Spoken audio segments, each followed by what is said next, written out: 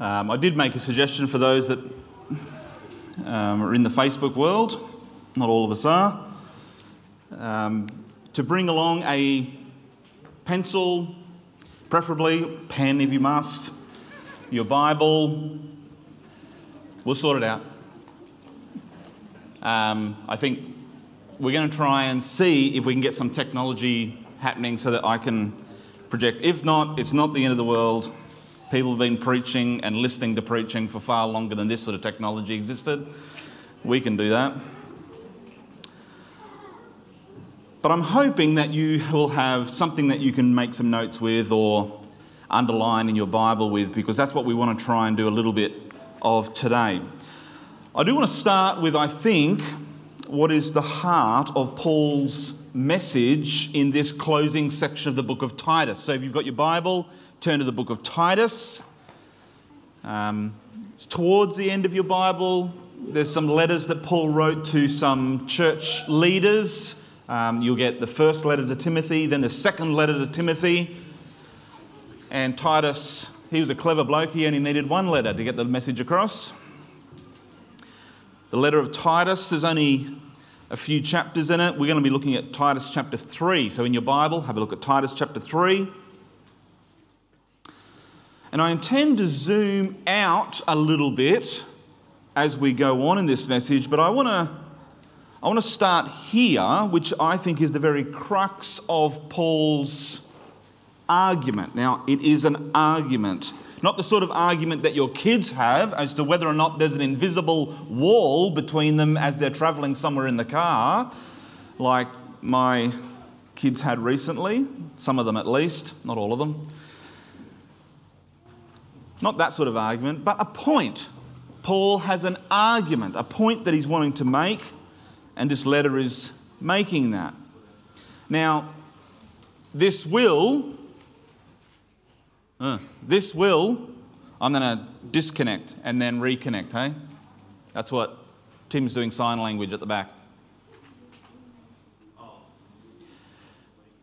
Let's not worry about it. All right. Point at me and do sign language again. Great. All right. I'm going to see if this works.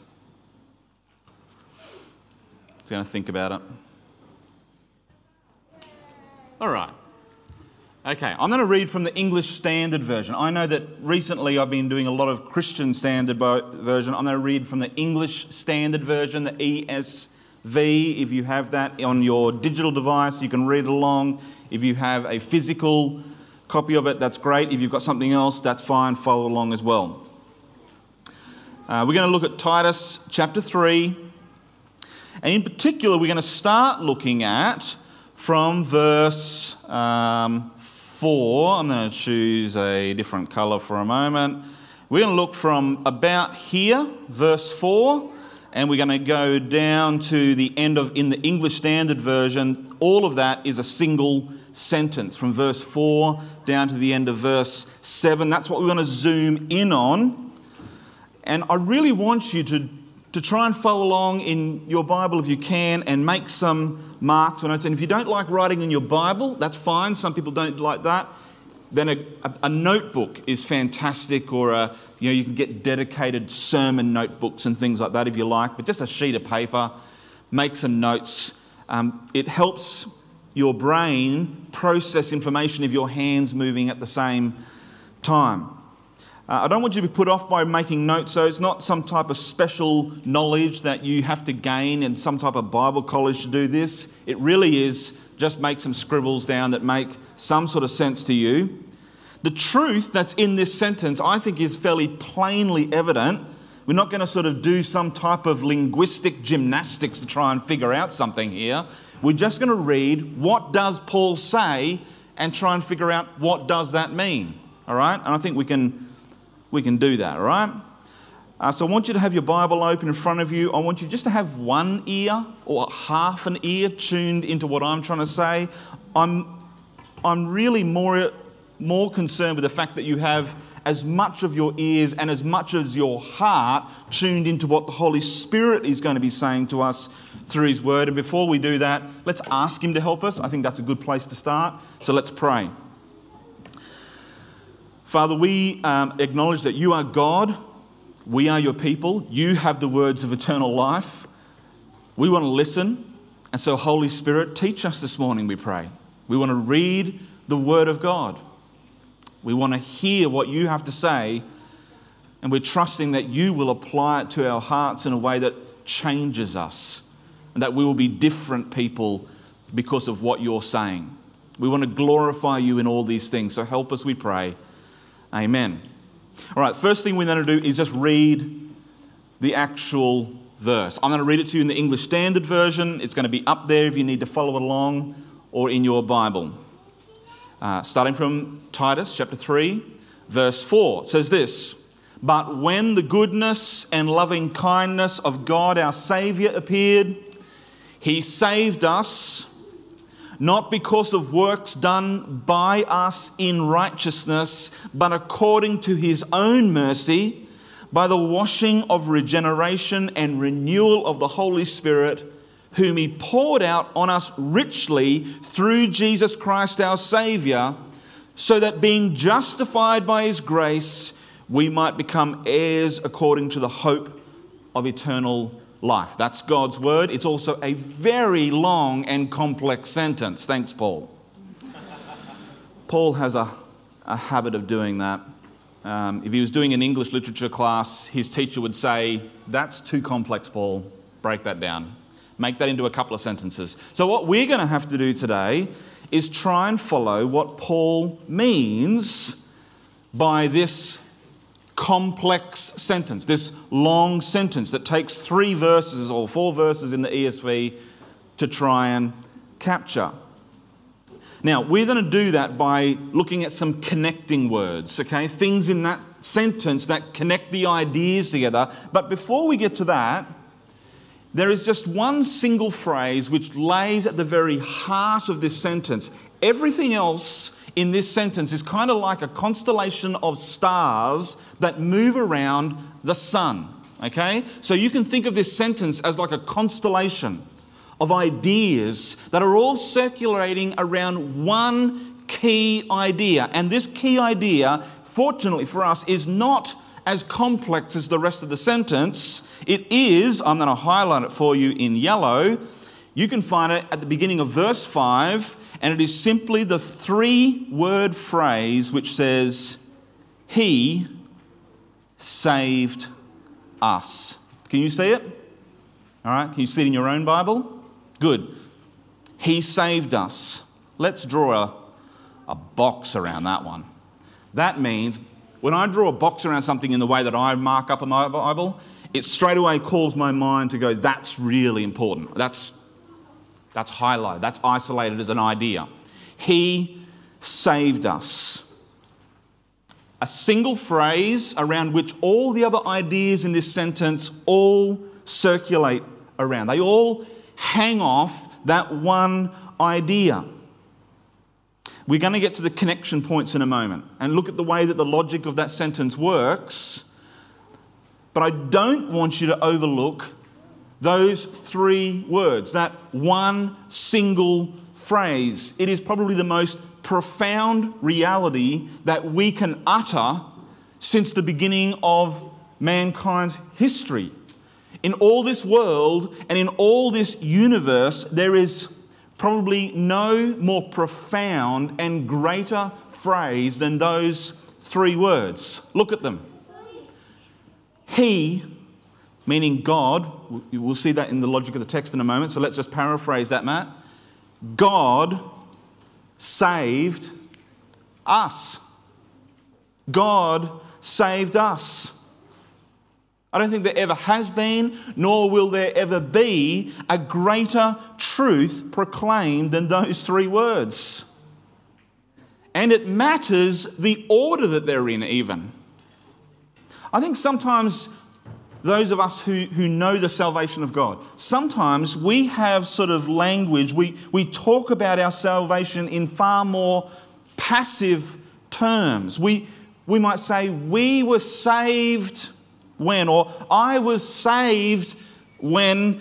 But here, when Paul writes it, there's no mistaking it.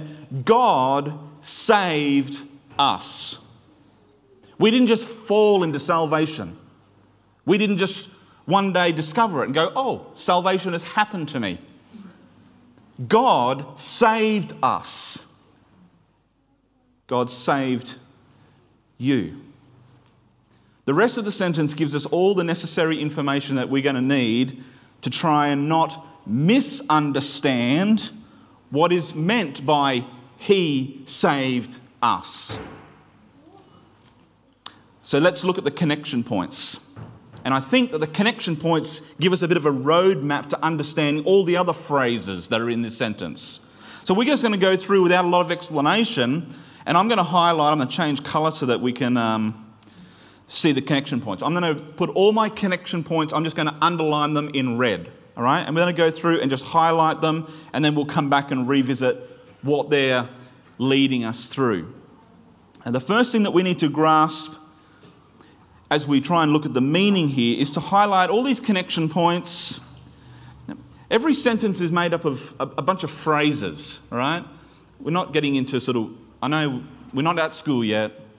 I'm not going to do a full English class. I've even refrained from using the proper words to describe the connection points, and who cares, all right? They're connection ideas and words, and they're connecting ideas and phrases in our sentence to build up a picture of something in our understanding. We want to understand that central idea. He saved us, or God saved us. So let's go through and just highlight the connecting words. The first one is at the very beginning in the ESV, and it's the word but. All right? One of my favourite words in the Bible. But we were sinners, but God saved us, right? Praise God for the word but in the Bible. And when you're young, it's kind of funny. But is the first one that we want to look at, all right? But we're going to come back to that because it's going to something that we're going to connect back to a little bit later. So let's just move on to the next one. It says, but when the goodness and loving kindness of God our Saviour appeared, that word but is our first connecting word. The next one is a pair of words that work together. All right? So right after our key phrase of He saved us that we've boxed in yellow, I want you to highlight the very next word in the ESV, which is not, and then there's another but, all right? And it's a little bit further on, but not because of works done by us in righteousness, but according to His mercy. Now those two connecting words, not and but, they work together as a pair. They're sort of partners in crime in this sentence, and they're designed to contrast two different things. Not this, but this, all right? And the way that works in the language is to highlight the importance of one of those things. So we can say, hey, I want you kids to go out and pick up the bikes. Not the green bike, but the red bike. Now, what's the thing that we really want them to understand there? Which one do we want them to pick up? The red bike, right? Not the green bike, but the red bike. Okay? That's the way that not but works as a connecting point in this sentence. Let's move on. The next connecting point that we want to look at is the word by. Okay? So not because of the works done by us in righteousness, but according to His own mercy, by the washing of regeneration and renewal of the Holy Spirit. This connection point leads us forward by telling us how something was done. All right? How something is done. And then the last one that I want you to have a look at is the word, not the second last one, is in verse 6, whom. All right? Bit of an interesting word. We don't use that word a lot in our daily language. Whom. If you live in Downton Abbey, you use it all the time. But we don't. We live in Raymond Terrace. We never use whom. Not very much anyway. Okay? But whom in the English language tells us about who did something. All right? It tells us information about a person. And it directs us towards that individual. And so whom is an important one to come back and revisit. Now, the very last one that we're going to look at in this little passage is so that, at the beginning of verse 7. See that in your Bible? So that. So that is really basic. So that means so that. It tells us about the intention. It tells us about why that happened. Why did this happen? Well, it happened so that, okay, and it tells us about something that it intends to happen for us. So there are all the connection points. We've got but, we've got not but, then we've got by, then we've got whom, and then we've got so that. There are probably some other connection points in there if you want to be really grammatically correct, but we'll just they're the main ones that I want you to try and focus on. Let's try and put these connection points together to kind of frame out the sentence and help us to piece together what I think is kind of like a puzzle, right? These are all the individual parts. We want to make sure that they're put together in the right way, and it builds up, I think, a glorious reality or a glorious picture of God's salvation towards us. So let's read the whole sentence again. Verse 4 down to verse 7. We'll highlight the connecting words as we go. But let's just take notice as to the phrases that they're connecting. So let's start back at the first green bracket on this screen, verse 4. But when the goodness and loving kindness of God our Saviour appeared, He saved us, right? There's the big point. He saved us. But how did He save us, right? That's the question we might want to ask. How did He save us? Well, not, all right, here's our next connecting pair, remember? Not because of works done by us in righteousness, but according to His own mercy. All right, so God saved us. God showed up in goodness. God's shown up in loving kindness. He has appeared into our lives, and the end result is He saved us. Praise God. How did He do it? Well, the first thing we understand, the first thing we need to grasp is that it wasn't because of works done by us in righteousness. So all the right things, all the good things that we do, that we somehow think will weigh out the great cosmic scale of good and evil, all of those things that we pile onto our good scale and say, let's weigh these things up. I'm sure God's good and just. He will not let these things go to waste. These things have saved me. And God says, no. He saved us not because of works done by us in righteousness, but according to His own mercy. Right? Because of His own mercy. Not even because of His own good works, which He's filled with righteousness, but it was mercy, Paul says. God looked at us and He took mercy on us. God's salvation came that way. But we want to know more about that. Paul wants to tell us more about not by our righteousness, but because of His own mercy. So he adds by, there's the next connecting word, by the washing of regeneration and renewal of the Holy Spirit. Now, let me just put a little clause in there by saying we could spend weeks trying to explore what does Paul mean by the washing of regeneration and renewal of the Holy Spirit. But if we could try and summarize, I think what Paul is really trying to get at in some very strange language to our ears, it's a bit like when Jesus met with Nicodemus, remember? Nicodemus came to Jesus, had some very, he thought pretty hard questions of Jesus. And Jesus said to him, hey, listen, unless you're born again, you can't be saved. Unless you know what it means to experience a new birth. Now, Nicodemus still had questions, right? How on earth, he said, can I re-enter my mother's womb? And Jesus was trying to get him to see. The Spirit of God comes in and does a work in your life, he says. The wind blows, you don't see it. You see the effects of it. The leaves blow, the dirt gets carried away. But you can't see the Spirit at work. But unless the Spirit does His work, you can't experience this new life. Paul is saying the Holy Spirit does a work in our life. He regenerates us. He renews us. We're new creatures because of Him. That's how God saves people. By His mercy, by the work of the Spirit making a new life in somebody. And then he tells us a bit more information about the Holy Spirit. Verse 6, whom, there's our whom word, Downton Abbey verse. Whom, that's talking about the Holy Spirit, He poured out on us richly through Jesus Christ our Saviour. Do you remember when Jesus was walking with His disciples and He said to them, listen, you guys are all sad because I started saying that I'm going to be going home to my Father soon. And all the disciples got very distressed and sad.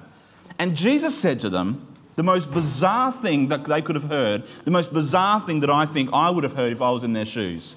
He says, it is better for you that I go.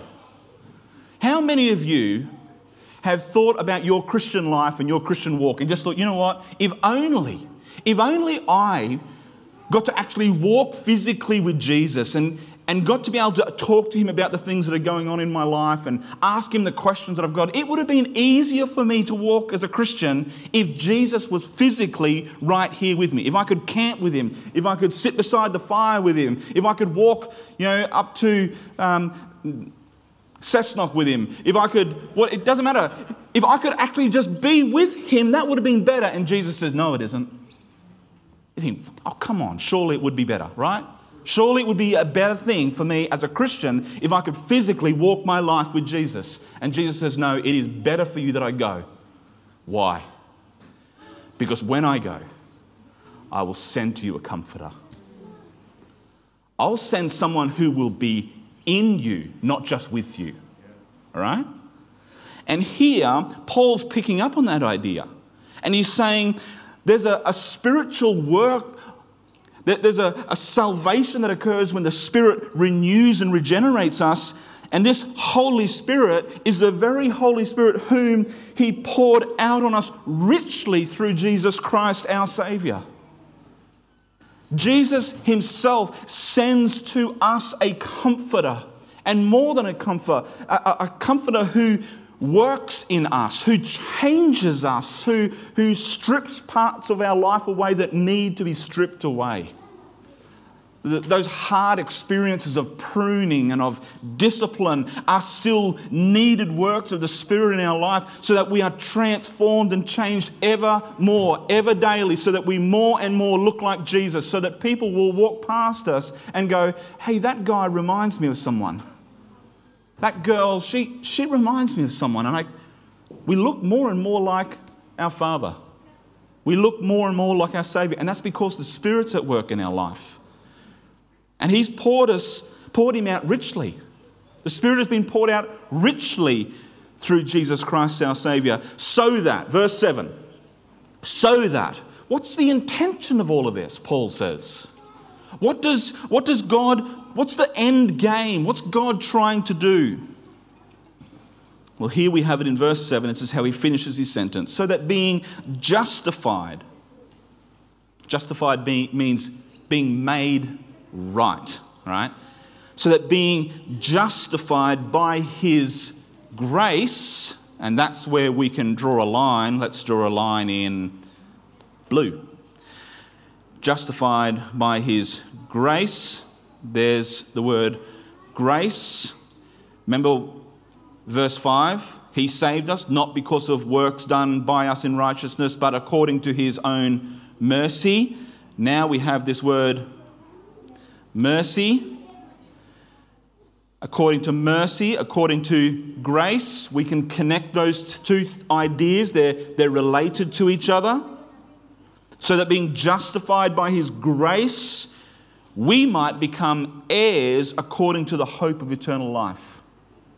God intends for us to live our life here and through eternity with a type of possession, a type of gift, a type of inheritance. We are heirs of God, co-heirs with Christ, and that is according to the hope that we have in Him. All right?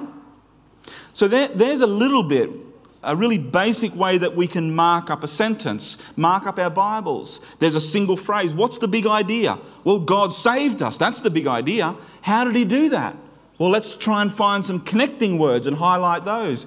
Then let's just have a look at what those phrases are actually saying, and we can build up a picture of what God has done.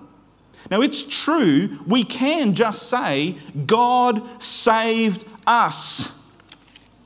Right? And that's a glorious reality to be able to know and to say. But when we connect the rest of the sentence, we see that the salvation came at a particular time. We've skipped over the very first part in verse 4, but one of the other little connecting words that are in there is the word when. But when the goodness and loving kindness of God our Saviour appeared. You see, God saved us, but this verse tells us that that happened at a particular time, and it happened in a particular way, and it happened for a particular reason. And that grander, I think, fuller idea, that picture should create a reaction in us, a response of some sort. You can only show your synced file. What response is suitable? What response is suitable to God saved us? In a particular time, in a particular way, and for a particular purpose, how should we respond? I think the first thing that comes to mind is worship, right? The first thing that we do when we hear that God saved us in a particular way, for a particular purpose, at a particular time, is our hearts should be drawn to the fact that what an awesome God. God was merciful to me. God rescued me. God poured out His Spirit on me. He's changing me. He's saved me. So what do? We lift our hands, we bow our knees, we bow our heads, and we just say, praise be the name of the Lord. Praise God, He saved us.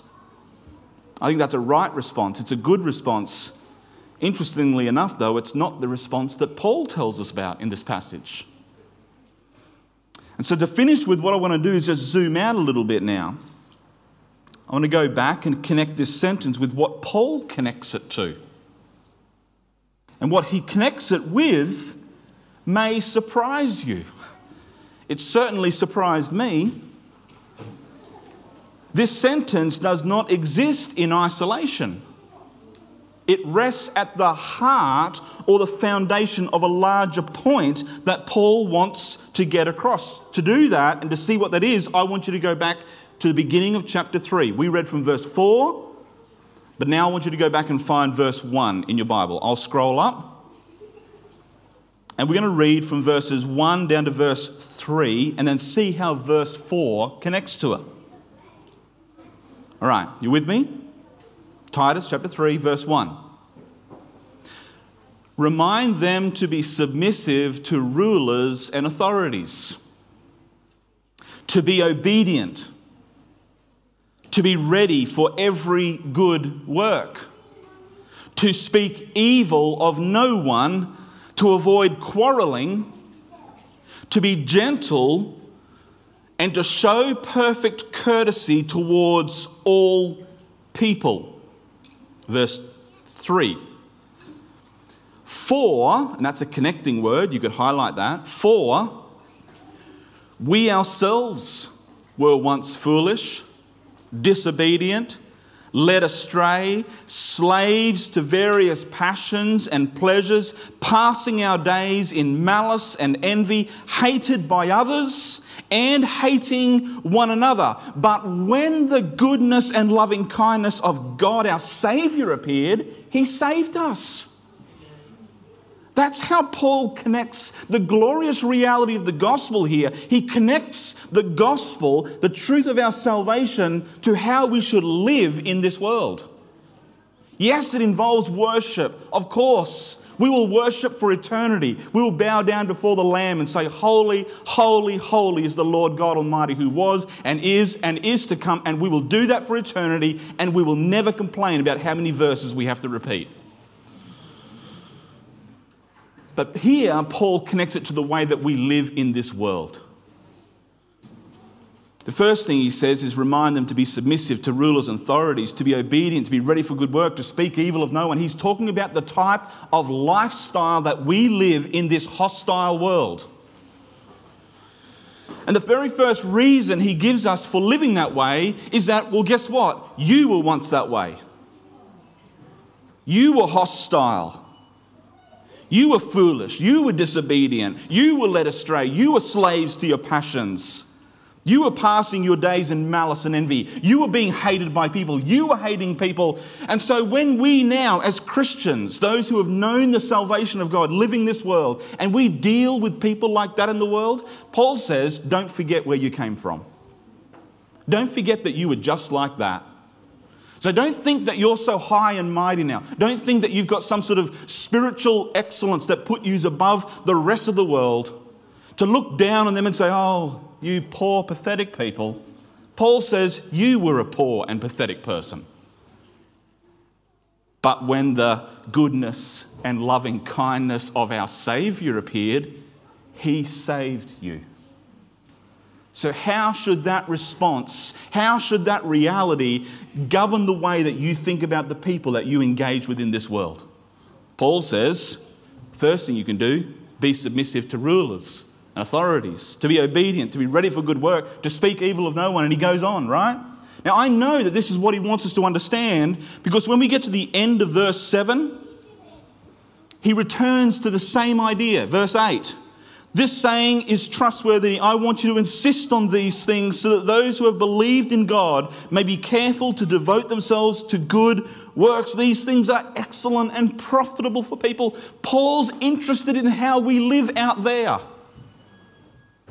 And he says that the way that God saved you is the fuel for how you engage with the world around you. So yes, salvation should lead us to worship. But the way God saved us, his kindness towards us, directly links us to living in the world in a particular way. We live at peace with those in authority over us. We are characterized by submission rather than rebellion.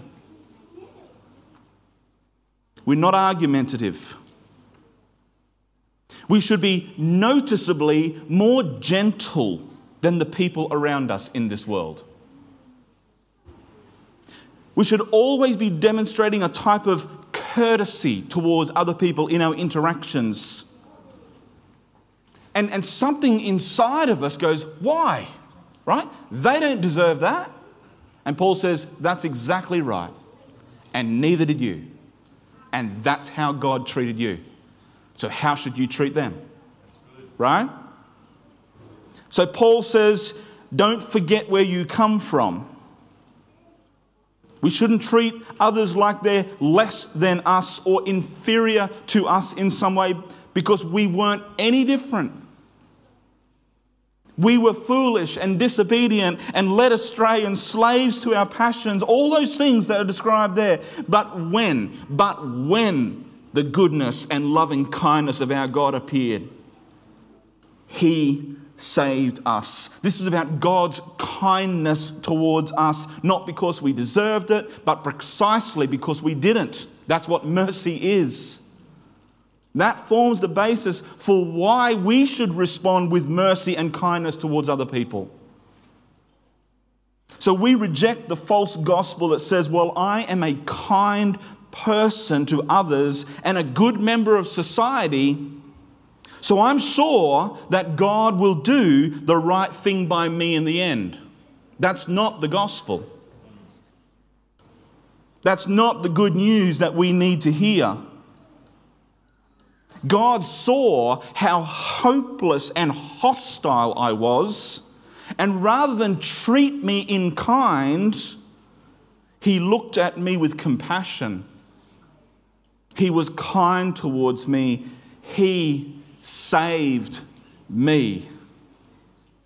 And now that salvation, that particular type of salvation, fuels a practical kindness from me towards others, or it should. And it should do for you. So I've got one practical implication, but I'm going to give you 3 ways that you can express this one practical implication, and then we're done. All right, get ready. This is going to be profound. Sorry, I'm going to toot my own horn, but it really is a profound practical implication. You got it? Grab your pen, pencil, write a little heading, practical implication to Titus chapter 3, verses 1 through to 11. Just one practical implication.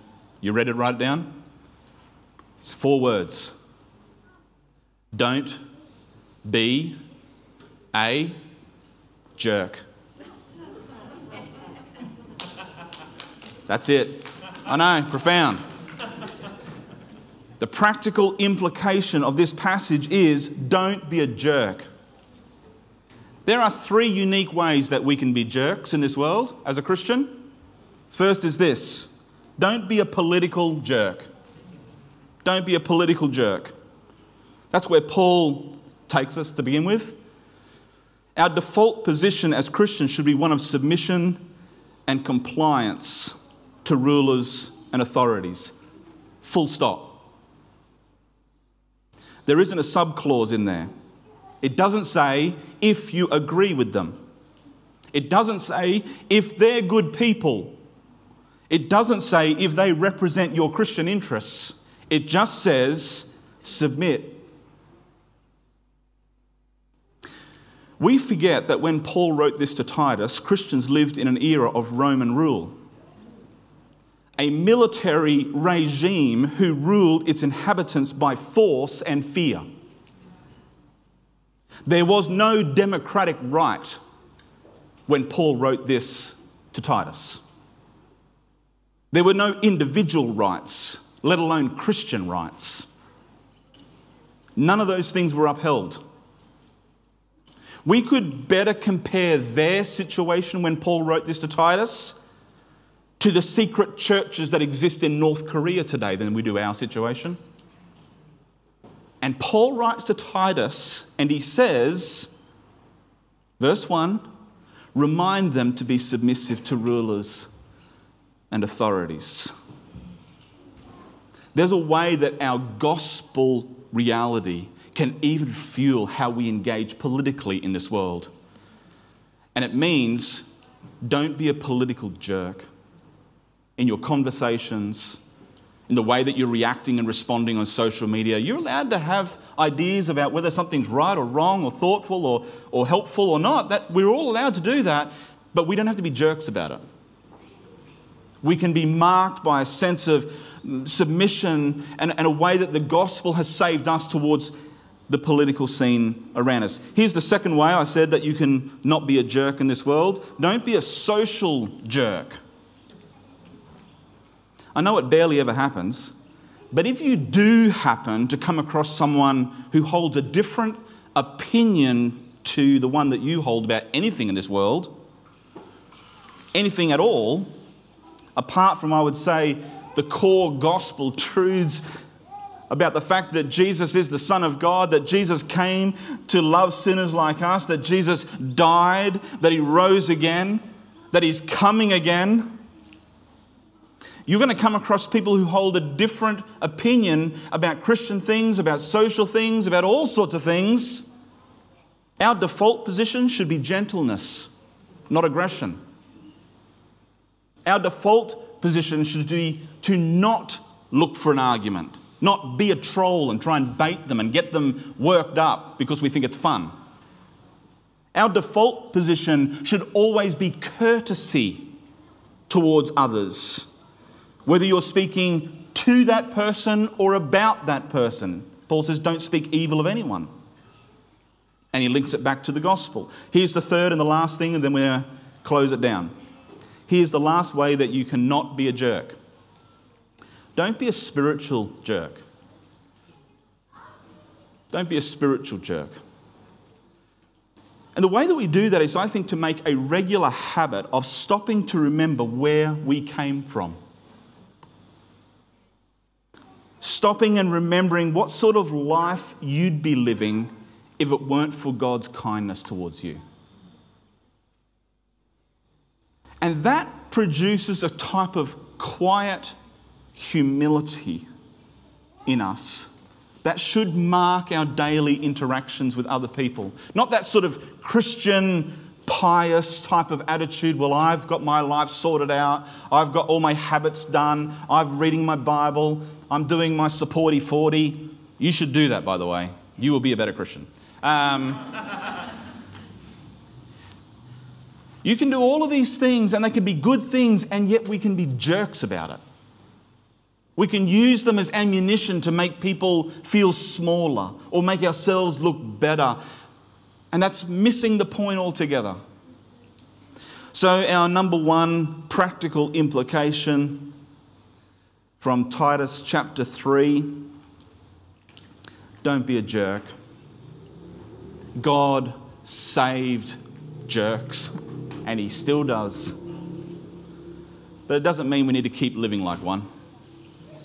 We remember where we came from, and we connect our gospel truth, our gospel reality that God saved us at a particular time when we most needed it, and in a particular way, and for a particular reason. And He says, listen, now let that gospel reality drive the way that you go out into the world. And live with people in such a way that it makes the truth of Jesus glorious. Not because of how wonderful you are, but because everyone says, gee, that guy is really good at not being a jerk. Politically, socially, spiritually, all those different ways that we can get this all messed up.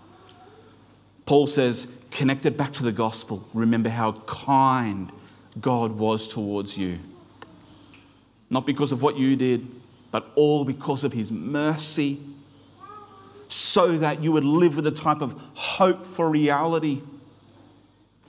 So when you read your Bible next time, whether it's in Titus chapter 3 or anywhere, I hope that you will do it with a pencil in hand. Find the big idea, God saved us, or whatever it might be in that particular part of the Bible that you're reading, and then find the connecting words around it, and start to build up the puzzle around that phrase and go, look at what God is doing. Isn't He amazing? Isn't He glorious? And then go out in the world and show people that. I'm going to pray. Lord, I asked you at the beginning, we asked you at the beginning to help us. Your word isn't always crystal clear in the way that we read it. We bring our own ideas to it. And if I've done that today, then please forgive me and scrub those things from the recording. And from our minds, we don't want my words, we only want what you have to say. So teach us through your word, and you've done that today, I believe, Lord, and so thank you. Thank you that you saved us when we didn't deserve it. We still don't. So help us to live in such a way that reflects that gospel reality. We pray this in Jesus' name. Amen.